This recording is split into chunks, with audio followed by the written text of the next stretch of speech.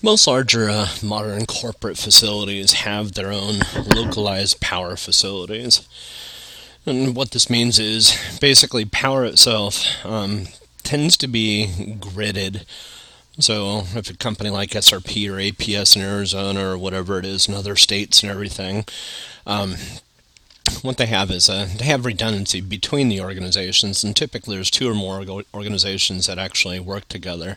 Um, so if one's overloaded, they'll borrow power from the other, and they work on a not necessarily a financial basis, but more or less saying, hey, if they keep credits, and similarly, a lot of companies will do the same thing.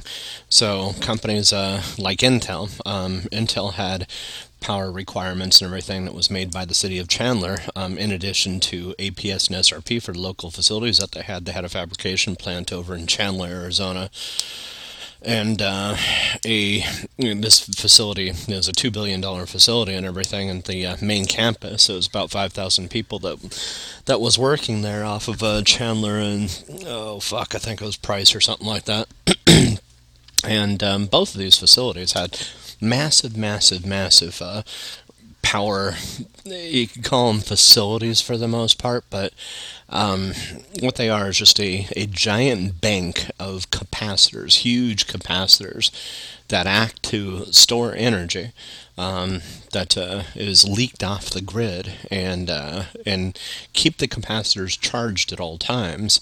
So if there's a power surge or a power loss for the grid, whether or not that's SRP or APS, or whatever local facility there is. So this is true no matter which location Intel's in.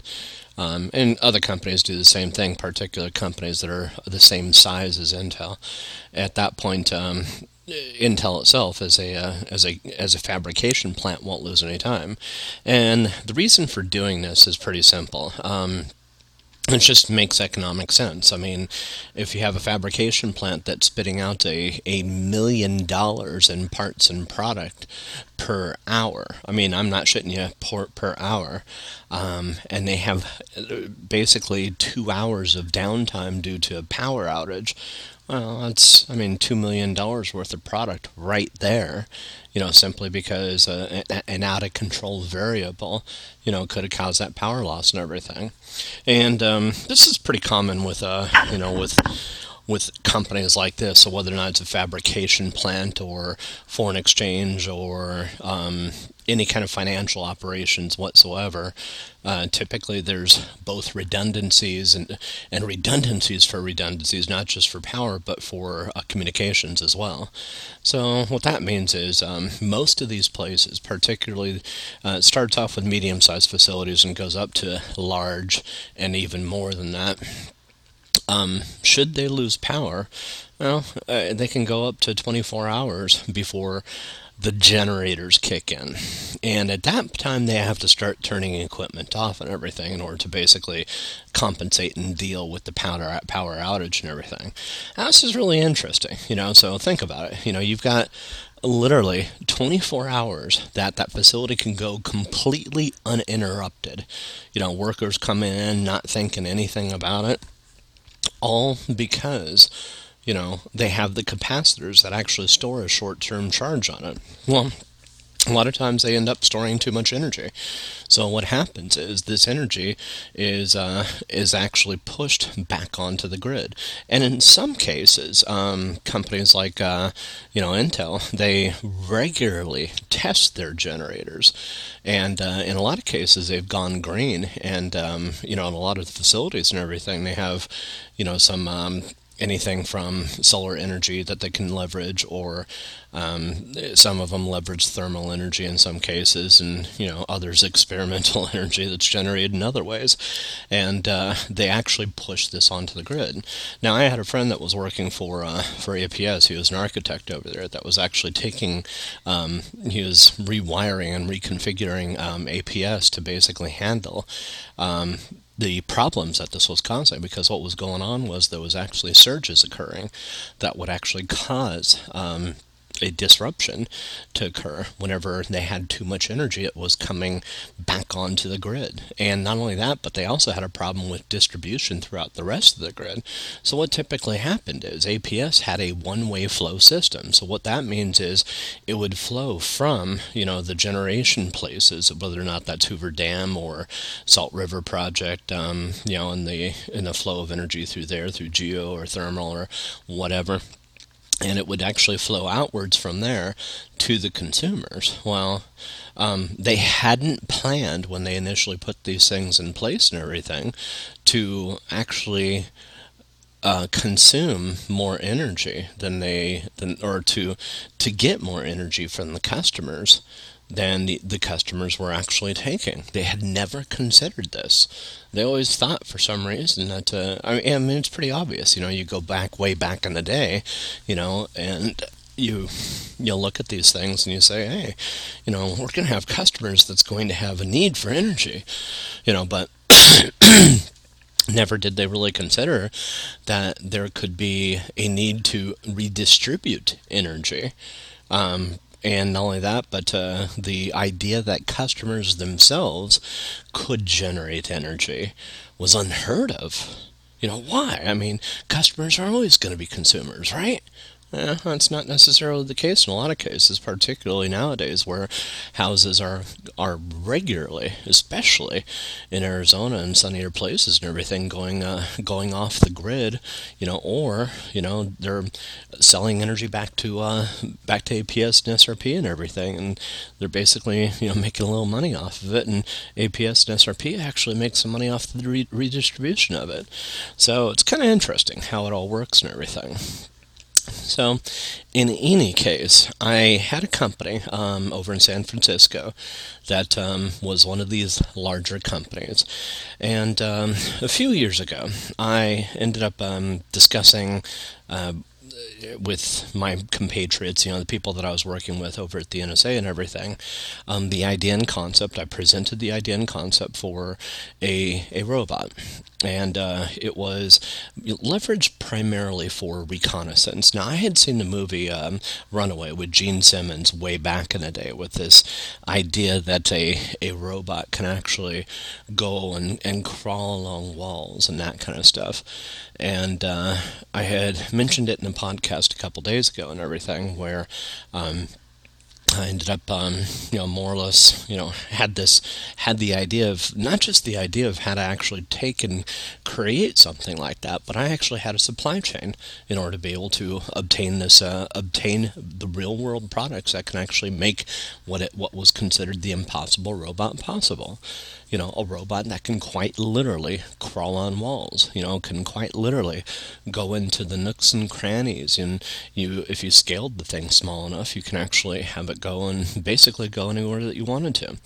And there's other possibilities for scale as well. So I had learned the other day that there was a company in San Francisco that had taken this idea and they more or less ran with it. And what they ended up doing was they actually built something that was a battle-hardened spider robot. Now, I found out about this, and fortunately it was San Francisco, and I have some tight control from a hacking perspective and everything for getting into a lot of facilities and everything in San Francisco and the Silicon Valley area and everything. So what I ended up doing was I ended up working with some of my guys and everything over there to more or less reacquire my intellectual property, let's put it that way. And I ended up obtaining my battle robot. Now, the reason I mentioned the things, about the localized power type stuff and everything was, in a lot of cases, these agencies and entities that are actually working with military and also foreign governments and everything don't have a tendency to play well with local intelligence agencies or with domestically based intelligence agencies. They tend to be in it for profit, not profits largely driven by military demands and also demands of foreign governments for the most part. part. And when it comes down to working with intelligence agents and that kind of stuff, I mean, they get an idea at that point, they run with it, and they're interested in profit, not necessarily returning that profit back to the person that ended up coming up with these ideas and concepts to begin with. So I'm tired of it, plain and simple. So I ended up working with my guys and ended up coming up with a reappropriation plan. Now, I had heard from the inside that they ended up building a robot based on the prototypes that I actually created. So I created some original blueprints about probably, I'd go so far to say back in 2005, 2006, they had gotten wind of the vendors. They had actually gotten an illicit list from sources I don't know of yet. And this is something I'm still trying to work out and everything. They ended up getting an illicit list of people that had actually sold them this information and everything. It had to be analysts, probably new guys that were listening to my conversations or something like that, forwarding the information to them.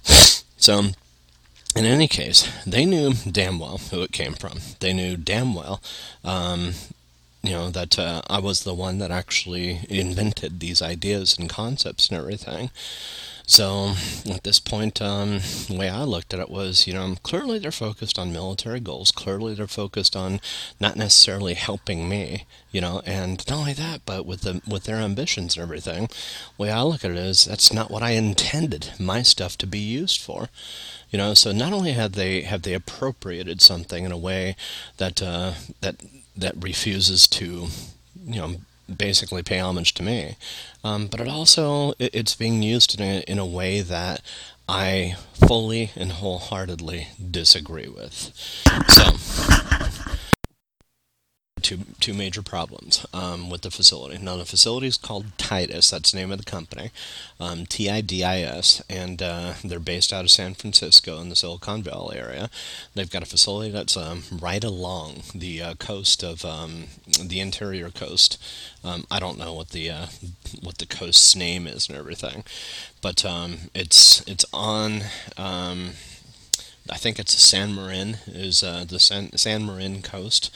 And I ended up at that point discovering, locating their facility. It was one of those ones that it was hidden in plain sight.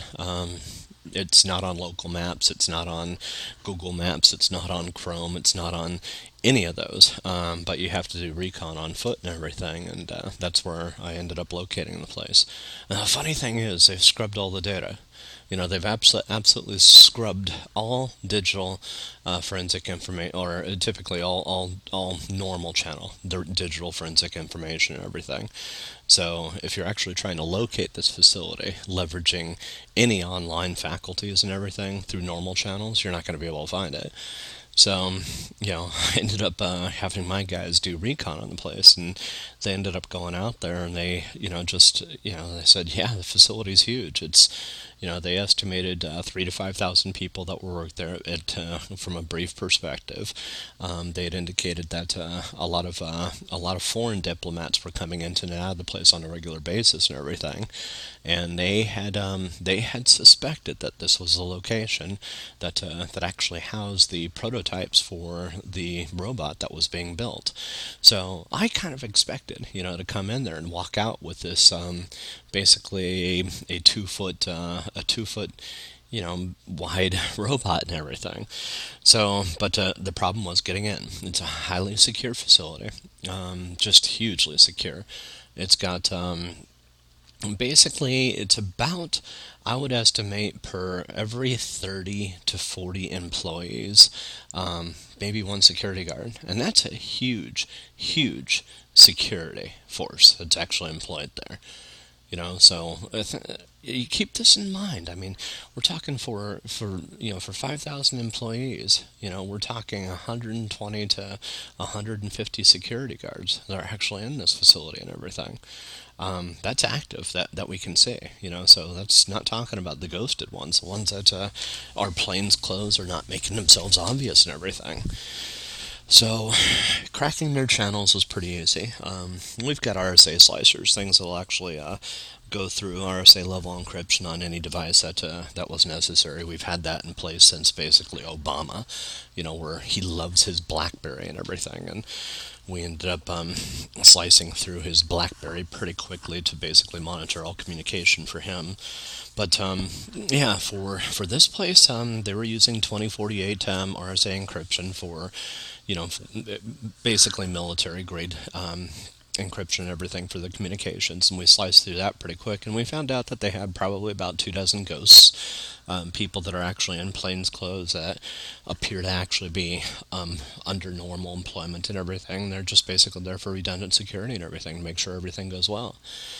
So so we ended up once we scoped out the security. It took us a couple weeks to actually scope out security to get a good idea. We had to get a list of one of the things I find essential whenever I go into a facility like this is making damn sure that I get a list of all the names of every security person that's on staff. I try to obtain a list of all employees, you know, um, just for redundancy sake, and also to see if there's any ghosts that are unlisted, But the most important thing for me is knowing every security guard that's on detail at every time and knowing their schedules as well.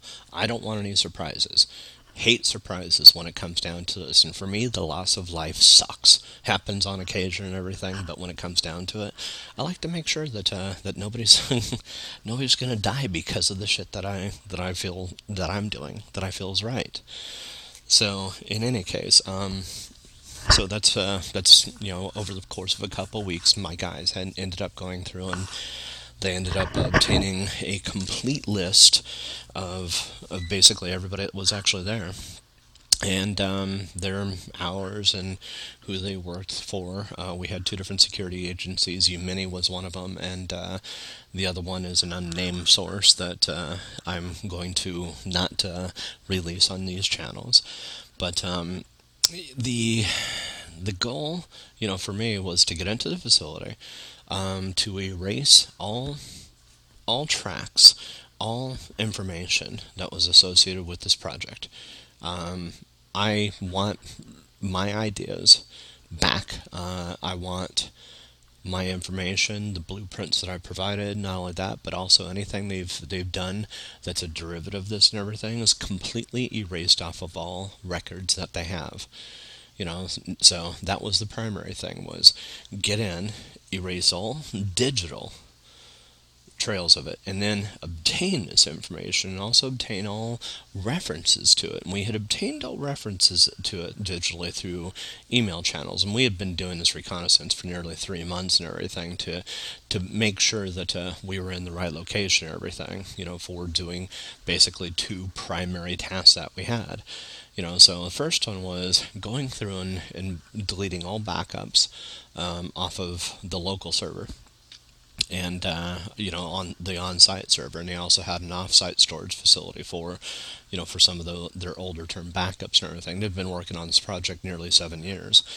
And the other thing that was absolutely necessary for me was to destroy all physical hardware, literally mutilate it, and take away. They had one prototype that we had actually seen, and take away that prototype. Now, my guys didn't tell me quite what we were getting into, when we ended up going through this. They had said, yes, they had located the information for the prototype, but they just didn't tell me what we were actually getting. I'm again thinking we're going to get in, and we're going to walk away. I'm going to have one of these guys, they're going to have firmly tucked in one of their arms, this little 2 foot by 2 foot robot that I could do some playing around with at home. You know, um, I hadn't looked at their blueprints.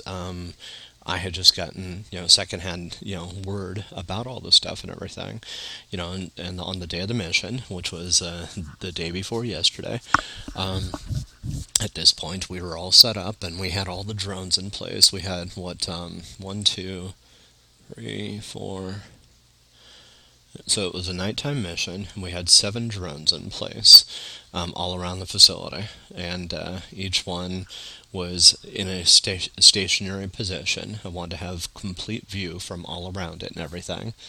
And we only had to be at one end of the facility, but I wanted to have complete control of the entire facility from every perspective and everything. I wanted to know where all security guards were at all times. And here's for me what's really important. If you're a security guard, for me, your life shouldn't have to be endangered by your job. Now, sloppy people, in my opinion, sloppy intelligence people, have a tendency to basically go through and, they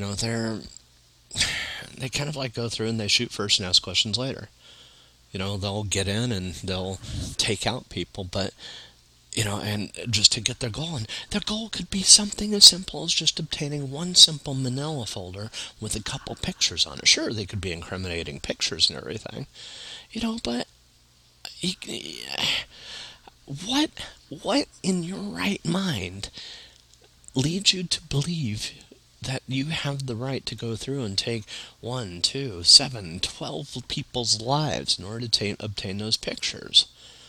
And I've seen this time and time again. That's actually what pissed me off about my former employer, too. Enemy of the State, if you've ever seen the movie. It's based on real events. Most people don't know that. The shit that happened in Will Smith and Enemy of the State is absolutely real.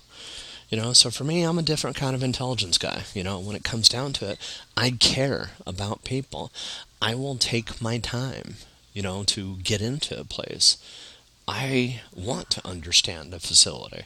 I want to understand the people that work there. I want to know who the bad guys are. I want to know who the good guys are.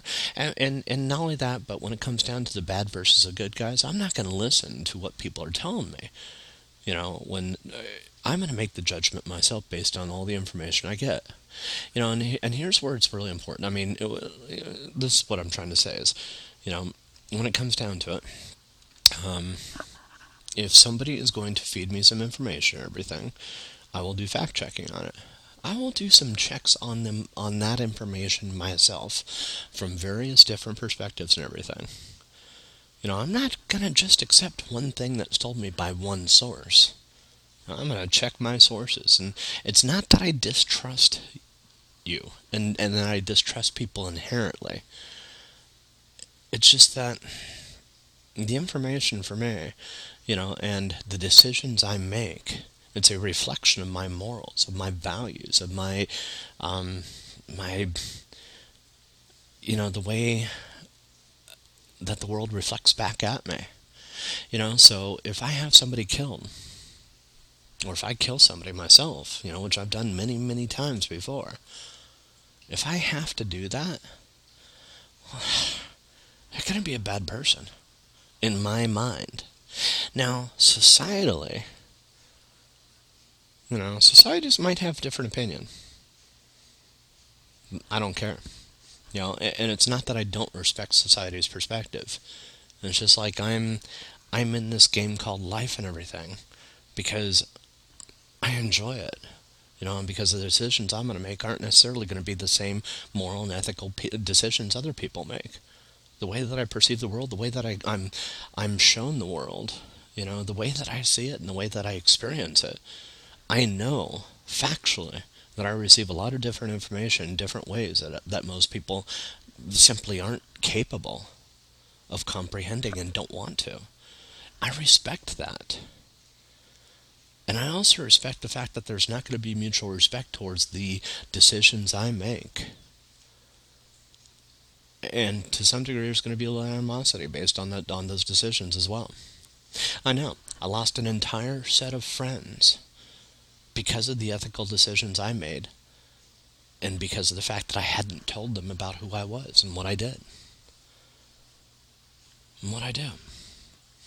So, in this case here, we had altogether, like I said, there's about 143 at the time of us doing this, regularly employed security people that were on staff. They have night shift altogether, but they run a Spartan crew and everything. Most of it's for quality assurance testing and that kind of stuff. few people that like working late nights and everything. So altogether, we had estimated about 400 people being in the building altogether. Most of these people aren't going to pay much attention. 5,000 people in a general sense, you're not going to be able to tell who's there and who's not. So my first and primary goal, was to prevent the loss of life. Now, we carry anesthetics. My crew does. Quick-acting anesthetics that basically take somebody out within a couple of seconds. And in a general sense, they'll wake up 2 hours later with a little bit of a headache. But the fact of the matter is they're not going to die. I make it a fact to basically care about the people that even if I don't necessarily like the people. Now during this operation, there was, like I said, the primary thing that I was trying to achieve with this operation was going through and eliminating all traces of any information whatsoever from the servers. Now, clearly, this was a simultaneous operation. Not only that, but all physical traces of information as well, whether or not that was blueprints or prototypes or anything else. I did want to have a prize, taken away from this. I mean, overall, I like the idea of seeing what I had thought of being brought into fruition and everything, but I didn't want them to have the leftover stuff, to be able to copy what I had actually put in place. And let's put this into a different perspective. Skynet, sends back his, robots back in time and everything. All of a sudden, these Terminator robots, Skynet then tries to send things to erase the evidence. Most people construe that Skynet was trying to, go back in time to basically prevent, or to keep the war going. No, Skynet's sending back robots to prevent the discovery of itself. I mean, that's it. Plain and simple. Me, I don't give a shit. You know who I am, and I'm gonna keep on talking about who I am. I'm Q. I'm mess with time. I do it for fun. I mess across boundaries, across, space and time boundaries. Not only that, but I also have a group of hackers that's working for me in pretty much every nation in this world. We're called Anonymous. Now, in any case, these hackers, very, very, very eclectic crew and everything. Yeah, sure, I like referring to them as, a game, watchdogs, right? But let's be clear. This isn't a game. This is real. I mean, I call it a game to make it easier for typically your little noodles, to understand. Most people aren't going to understand. I'm not trying to be insulting with that. I'm just trying to say, hey. But here's the thing. The second thing and primary goal to achieve was recovery of this robot. So my guys, like I said, I had a crew of 6 people that was handling this. I try to keep a Spartan crew and everything. Everybody's good at what they do. One of them's an old-time hacker. The guy's been around since the 70s. Another one that he likes blowing shit up. Another one that she's good at what she does and kind of like a command freak dictator. She likes to think that she's the leader, but I don't know. Her brother was killed. What was it? Slovenia, something like that. And she doesn't necessarily like some of the corporate shit that goes on here, and that's how she found me. She found me, too. That was the interesting thing. While I was touring Europe way back when. So, in any case, there's a couple others that we have that, but in this case here, the whole goal was to get in and out. Marcus, he's one of my chief guys. He's a newer guy that I have working for me too. And he's the one that lets me leverage some technology to manipulate him directly. So I don't know if you're familiar with some of the research that was done over at MIT about the body over the control of somebody's physical body. Leveraging devices are actually implanted into the back of their head and also on the cerebral, basically on the brain and everything. But in much the same way an EEG works, it actually overrides somebody's physical responses and everything. And Marcus, as a hacker, wanted to understand how other hackers think, which is why he lets me do this. So it was really an interesting combination, the two of us, being able to work together and everything. Very few would let me do something like what I do with him, but he also understands, how things work and everything. So in any case, the other primary thing that I was interested in doing was basically making it so where they couldn't develop any of these things, based on derivative technologies or anything like that. So I wanted to shut this plant down. That was my primary goal, was just to basically not just disable their manufacturing facilities, but to completely incapacitate them for at least the next couple of years, and also make it so where they can't develop any of the technology that they've leveraged based on the blueprints that I've provided and everything. So that was key goal number one. The other things were pretty obvious. So anyways, we had 7 drones circling the place and everything. And here was the kicker, the fun part of it. We have a guy, Wrench is the guy's name. And he ended up developing this R2-D2-like robot based on Titus's. I'm sorry, Titus. I don't know why I called them. I always called them Titus. Titus's technology that is used in a corporate environment and everything.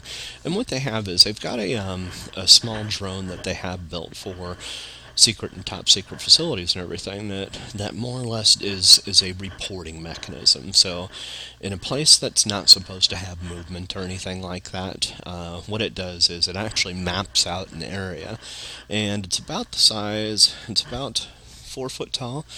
And it's kind of, it's like an upright R2-D2. It will go around and scout out a facility and, just report on a regular basis, anything that it sees as being unusual. And you can actually replace non-moving things with this thing. And the cool thing is one security guard can actually control several of these remotely. And it can actually help with reduction of security staff within a facility and everything, and also make it so we're secured areas that aren't supposed to have humans at all on a regular basis and everything. Especially like clean rooms and that kind of stuff, which are quite common in some of these Silicon Valley places. Can make it so security doesn't have to go in. You can have a robot that's basically manning the place and making sure nobody goes in. Now, Titus is actually responsible for creating this. Now, Titus doesn't have on board any of the stuff, and they have not promoted that they actually have armaments for these robots. And naturally, that's one thing that we discovered was they were arming these robots. So many of us were sitting there going, okay, Titus is taking some of this robotic stuff and they're arming them. Did these people just not watch Terminator? Are they really, that naive? You've got something that's centrally commandable, through one security guard facility where, there could be, 15, 20 of these things, if not more. They're all controlled through one computer, and all it takes is one programmer to create a program that can actually control and maybe hack all these, and boom. You've got the start of a Terminator war. All done through one person. Maybe an evil version of me. So, in any case, I'm not evil. At least I'd like to think I'm not. So that was actually one of the bigger concerns, was here they had obtained technology, they'd already demonstrated that they're starting to arm these robots, and they're actually courting the U.S. government, which actually refused them, and also courting foreign governments, to basically take these things that they were claiming to be leveraged for crowd suppression all the way to warfare. I mean, imagine going to Iraq and everything, and all of a sudden, our soldiers are confronted with Terminators. Well, that's going to work well. Not. So, in any case, that was a concern. Was that these robots, that these things that Tidis was building, leveraging any and all technologies they could. So that was our goal. Was kind of like shut down one of their primary research and development facilities that's actually doing some of this shit. So, anyways, that's why I kind of commissioned this operation and everything. It's not because I'm afraid of Terminators. It's just I want a sex robot, not a war robot. So, in any case, I know what's the difference. Yeah, you'd see if you actually had sex. So, long story short, we ended up getting in, and I'm monitoring this whole thing and guiding Marcus along. And we're going through the facility, and when Marcus got into view of the robot, I mean it. Oh, hold on. I'm gonna take a back step here. Going back to this R2D2 robot, what we had to do in order to get into the facility was we had to create a couple diversions without actually making it seem like it was a break-in. The whole goal was smoke and mirrors. We were interested in causing no loss of life and limb.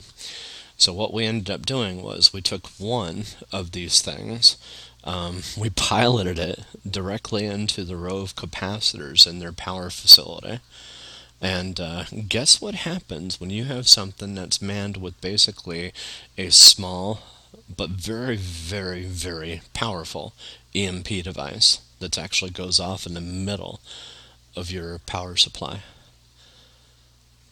See, that's the major problem with having your own localized power facilities. If the primary power supply actually falters, you fall to the backup, which is at your localized power facilities. Well, typically all power is routed through that one location, and if that receives a strike, kaboom, the entire thing is out. Not only do they not have access, not only do you not have access to local power, but your localized power supplies, your generators and also your capacitors are completely gone. Sure, you could have taken a bomb, and done the same thing and everything right in that place, but at that point you're going to get the National Guard and everybody else out there at the same time. Yeah, I wasn't interested in that. I was just interested in a blackout. Like I said, no loss of life. That was my goal. So how can you have no loss of life and everything? You create a blackout situation. My guys are all armed with night vision, infrared, thermal, all this other stuff and everything. And while I know some of their crew certainly has the same stuff, they are, after all, a military-based organization and everything, they're not going to be ready for us. Especially with, we're ghosts. If you've seen Splinter Cell and Tom Clancy and that kind of stuff, most of the guys that I have working for me are capable of deploying the same shit that he can, and even better. So, the difference is my guys are skilled with drones, and computers just as much as they're skilled with physical, the physical stuff as well. So, in any case, we ended up wandering through the facility, took out probably about 24 guards, leveraging, the anesthetics and everything, and, make it a fact to always pull the bodies, to a place that they're not going to be found for an hour or so and everything, and, the only thing that we have to really concern ourselves with is thermal detection of these people that are laying down and everything, but that's highly unlikely in a situation like this. They're more concerned about, people that are coming in, and at that point, have a couple of our guys that are actually going through the facility, and can't come in with the fire department trying to actually figure out the problem and everything, and you're not going to get into the secure areas as a fire department personnel, but it'll get you far enough along that once you actually get into clothes that are a little bit more appropriate for the area, it's a little bit easier. So anyways, we ended up, I had Marcus going out, and everybody else took care of other parts of the facility, making sure the place was locked down, and we had full control of it. And then Marcus sent Marcus in, and, the coolest thing was hearing his voice. when he ended up seeing the robot, and when I saw the first images, I almost shit myself. So what they had done was they had taken it from an eight-legged creature that I had envisioned, and they had made it a six-legged creature. Now, this thing was fucking massive. Surprised the hell out of me. And not only that, but it was armed with these massive, like 50 I don't know my calibers for weapons. I'm not a weapons guy. All I know is it was basically armor, tank piercing rounds, and it seemed to have a huge stack of them. I will go so far to say this thing is as big as two cars stacked on top of each other. Probably weighed on the order of maybe 5,000 to 6,000 pounds. And it got around more agilely than I've ever seen anything of its size. And here's the kicker. It could walk on walls and walk on the fucking ceiling. So maybe 5,000 pounds is a vast overestimate and everything. It was a concrete bunker that I was actually doing this in, and we ended up hacking it. So we very quickly ended up taking control of this thing and piloted it out of there. And yeah, fortunately, we didn't have any resistance on the way out. All resistance was taken and everything, and they had already known. This is the funny thing. Mark is just like, "Do you believe this shit?" And I'm just like, "Dude, you didn't tell me about this coming in. You could have told me about this." He goes, "No, I wanted to hear your surprise." So he ended up having this big mugshot and grin, taking from all around this thing, because basically they had this thing in a secured umbrella area that, they had sound detection in it. They had all kinds of, sensors and everything that we pretty quickly stripped away and everything. And once we ended up going through, we ended up taking the back way out. They have a training and demonstration facility. It's all concrete and everything, and it's created intentionally to basically demonstrate its capabilities and everything. And as we ended up going through the facility and everything, with Marcus following it very, very carefully, I might add, they have cars on display in this thing, and I found out the hard way. That's how it walks on ceilings, so I can actually have it walk on ceilings at that point. I just, my control, I ended up pushing it to the left, and all of a sudden I noticed, holy shit, this thing's actually, embedded itself into the wall. Wait a second. I can actually climb this wall? You're shitting me. On the walls, it's basically, they've got probably about a 10-foot concrete wall, and then a 10-foot concrete top roof to it, and then another 10-foot concrete wall surrounded by 10-foot, surrounded by, a concrete roof as well. So we're actually, I'm going through and having to eliminate some of the security systems in there and everything. And I'm doing it with the guns and everything, and I'm just like going, this is so fucking cool. And we should have been worried about security and everything, but they're over on the other side, and they had noise suppression and everything. So you got to keep in mind that they don't want the public to be aware of us, and this is why this thing had been soundproof like you wouldn't believe. So not only could you not hear it in the other research and development areas of the facility, but, this entire thing was mostly underground. So it was pretty fucking cool, if I must say so myself. So altogether, this thing had a leg span of probably about 13 to 15 feet from one end to the other. It had 6 legs altogether, has 6 legs altogether, and they had a pretty nice boat that was waiting off to the side and everything. So, 5,000 pounds is probably a bit much. It probably was dramatically lighter than that. I mean, its size made it seem like it was that much, but come to think of it, it didn't do that much damage when it ended up walking on the car. So, I don't know, maybe 800 to 1,000 pounds is a more accurate estimate and everything. I didn't try walking on walls or anything like that once I got out of the facility. We just guided it to the boat, and at that point ended up taking off. So, anyways, the cool thing is that's actually in my arsenal now. So we are, we're ramping up, and For me, this isn't. It's not war. It's not wartime operations or anything like that. It's more or less the acquisition of things that. I mean, for me, I love the idea of piloting this thing around, putting a seat on top of it, and being able to. I mean, not like Doctor Doom or anything like that, but just basically piloting the thing around. This is like the ultimate, kid's toy. Instead of driving a car, I get to drive around a big, huge spider and everything. So, anyways, I thought it was pretty cool. So, anyways, very successful mission. Nobody died. Yeah, we probably tore up at least 5 different cars that were slated for being torn up, by the way, in this facility and everything. And we destroyed pretty much every capability that they had.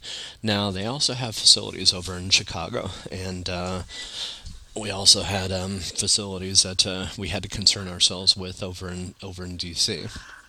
And the operation was a simultaneous operation. So at the same time, we were literally working by the same clock and everything for infiltration and destruction. We had 2 guys that were taking care of the shit over in D.C. and 4 people that were taking care of things over in Chicago. So it probably one of the most seamless operations that I've had yet, and it was nice. I mean, just being able to get back this technology and everything that I myself I know I deserve, and also, giving these guys a big, huge kudos. Marcus did most of the work himself. I worked on a passive mode this time, so rather than directing him directly, I ended up basically saying, more or less giving him cues: go here, go do this, go do that, and everything. So, in any case, very happy with my group, and I want to extend a huge thank you, for this treat, out to you. And we don't need to be like the others, and I still do now and always will love the idea of anonymous. Nobody has to know, you know, I'm not going to go there. I'm going to get sappy on you. Thank you, though. That's all I can say. Anyways, I'm signing out. Thank you for listening. And thank you again for a wonderful, wonderful operation. Oh, one last thing. Bloom. We... that's a separate note altogether.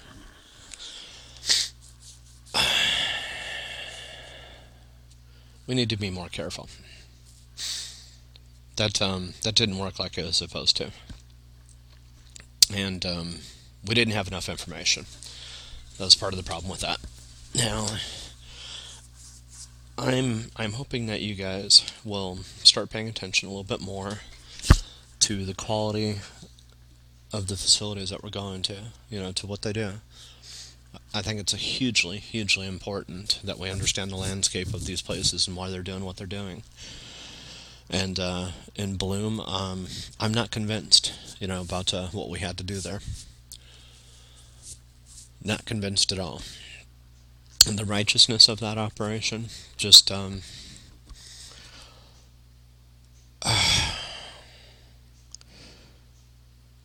some degree, it feels like we're calling the kettle black, the pot calling the kettle black. So in a lot of cases, some of the information that I've seen going through the channels has been more or less saying, okay, I'm going to explain things a little bit fuller here.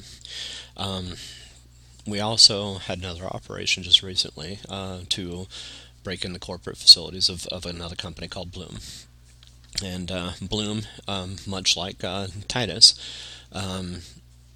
works in a different way. They don't do any military work or anything like that, but they do organization, aggregation of marketing information, and they leverage social networks and ties to companies like Invite and stuff like that in order to actually acquire information, customer information, being able to target individual people and there's some people that are within my group and everything that have a difficult time with the breaking of privacy and respect of privacy. Now, I myself, I'm not necessarily on the same side as that. I see what we do, in a lot of cases, as not necessarily being private either. Um, sure, we use some misinformation and everything in order to be able to get the stuff out, but here's part of the problem. Um, when we refer to them in the same sense that we can also refer to ourselves as and paint that negatively, we really, really, really need to do a self-check about our own morals and ethics. Now, the takeaway for me, for Bloom, it wasn't a total disaster, but what we did get was a pretty cool overview of a wonderfully self-aware company from an image perspective and everything, and how important image means to the public altogether. And not only that, but also to their own employees. It's hugely important. And I hope through the images that I gathered with the drones and everything that you can actually see that their facilities and everything, were definitely pretty top notch. I mean, it's the envy of any software engineer or anybody that's actually interested in a normal life and everything, to work at a facility like that. It's beautiful. The entrance and everything is just it's a commune. It's just a place that you can go to relax and everything. And while it may not necessarily have the heavy metal vibe and everything to it, or some of our places do, it's just a different feel. It's something that's a little bit calmer. And I think to some degree we need to rethink some of our presences, to basically make them a little bit less heavy metal, a little less Judas Priest, and a little bit more, I hate to say this, Kenny G. A place that you can actually go in and just say, hey, yeah, I'm a hacker, I'm a hard-ass hacker. It doesn't mean I have to listen to Pantera all the fucking time and, System of the Down and that kind of stuff. We're also going to listen to, some Tchaikovsky, and that kind of stuff on occasion too. There's different breeds. That's what I'm trying to say. So, with that said, Bloom, while we did take down, the A numero uno guy, and probably rightfully so because the guy was an absolute dick, we got to be careful about not becoming that ourselves. So I'm happy with the success, don't get me wrong, with taking down the CEO.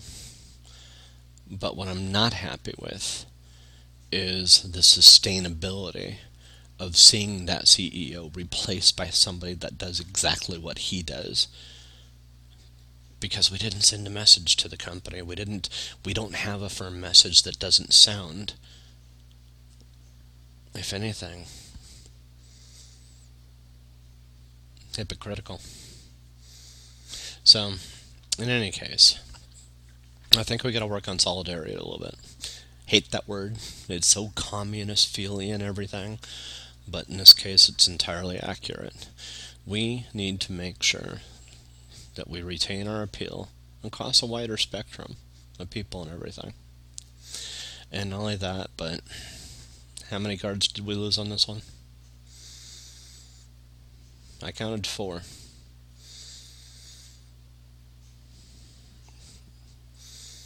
It's just not acceptable to me. So, in any case, we can do better. Okay, with that said, I think nobody's listening, which is good enough. So, final note. I watched Orville tonight with my mom and dad. It was pretty damn good. It was really cool. If you're not watching Orville, watch it. It's so wonderful. It's just such a interesting, unique blend of a show and everything. And as usual, thank you for listening, and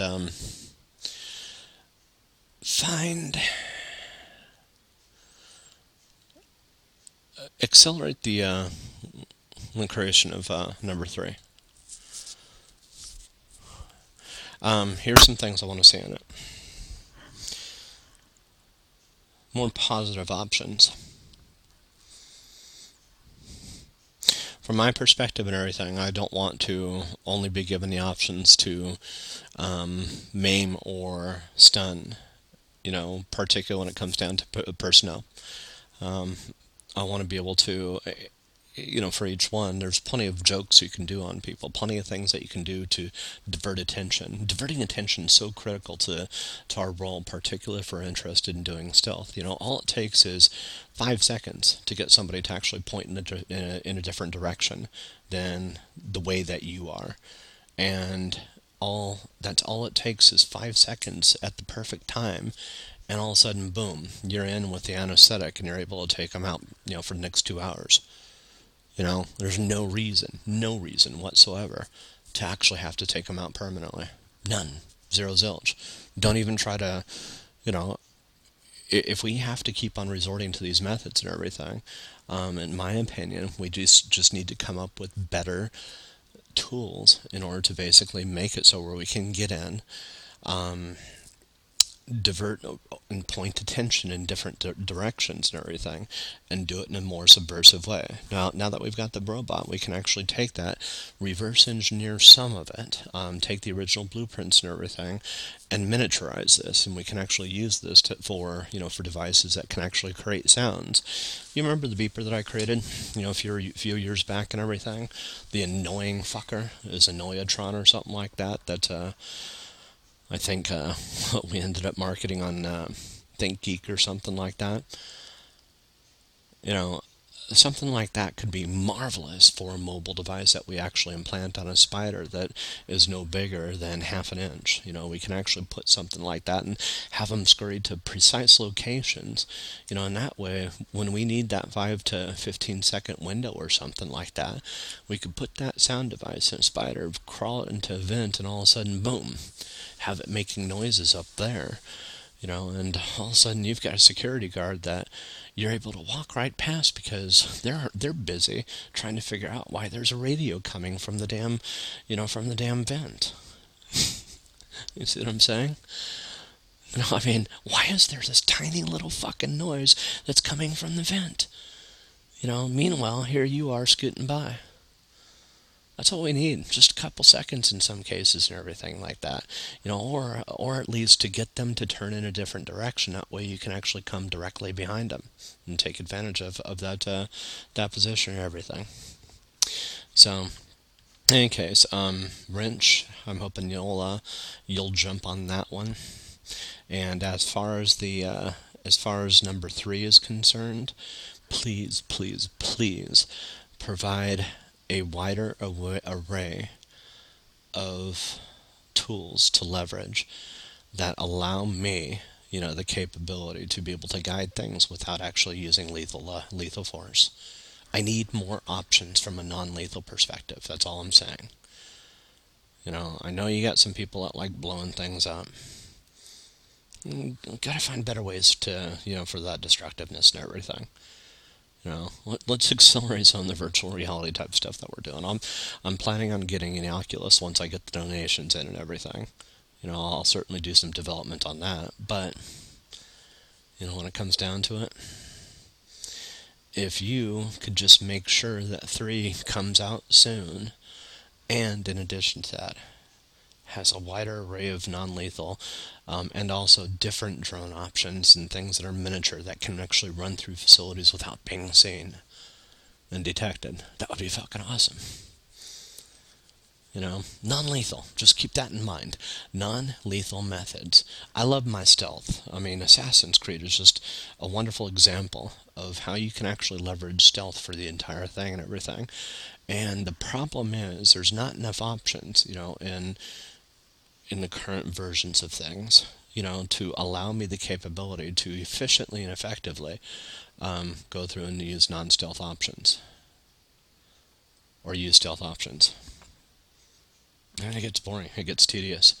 Not only that, but it also gets to the point where Marcus is going to start remembering some of this shit, that when he dies,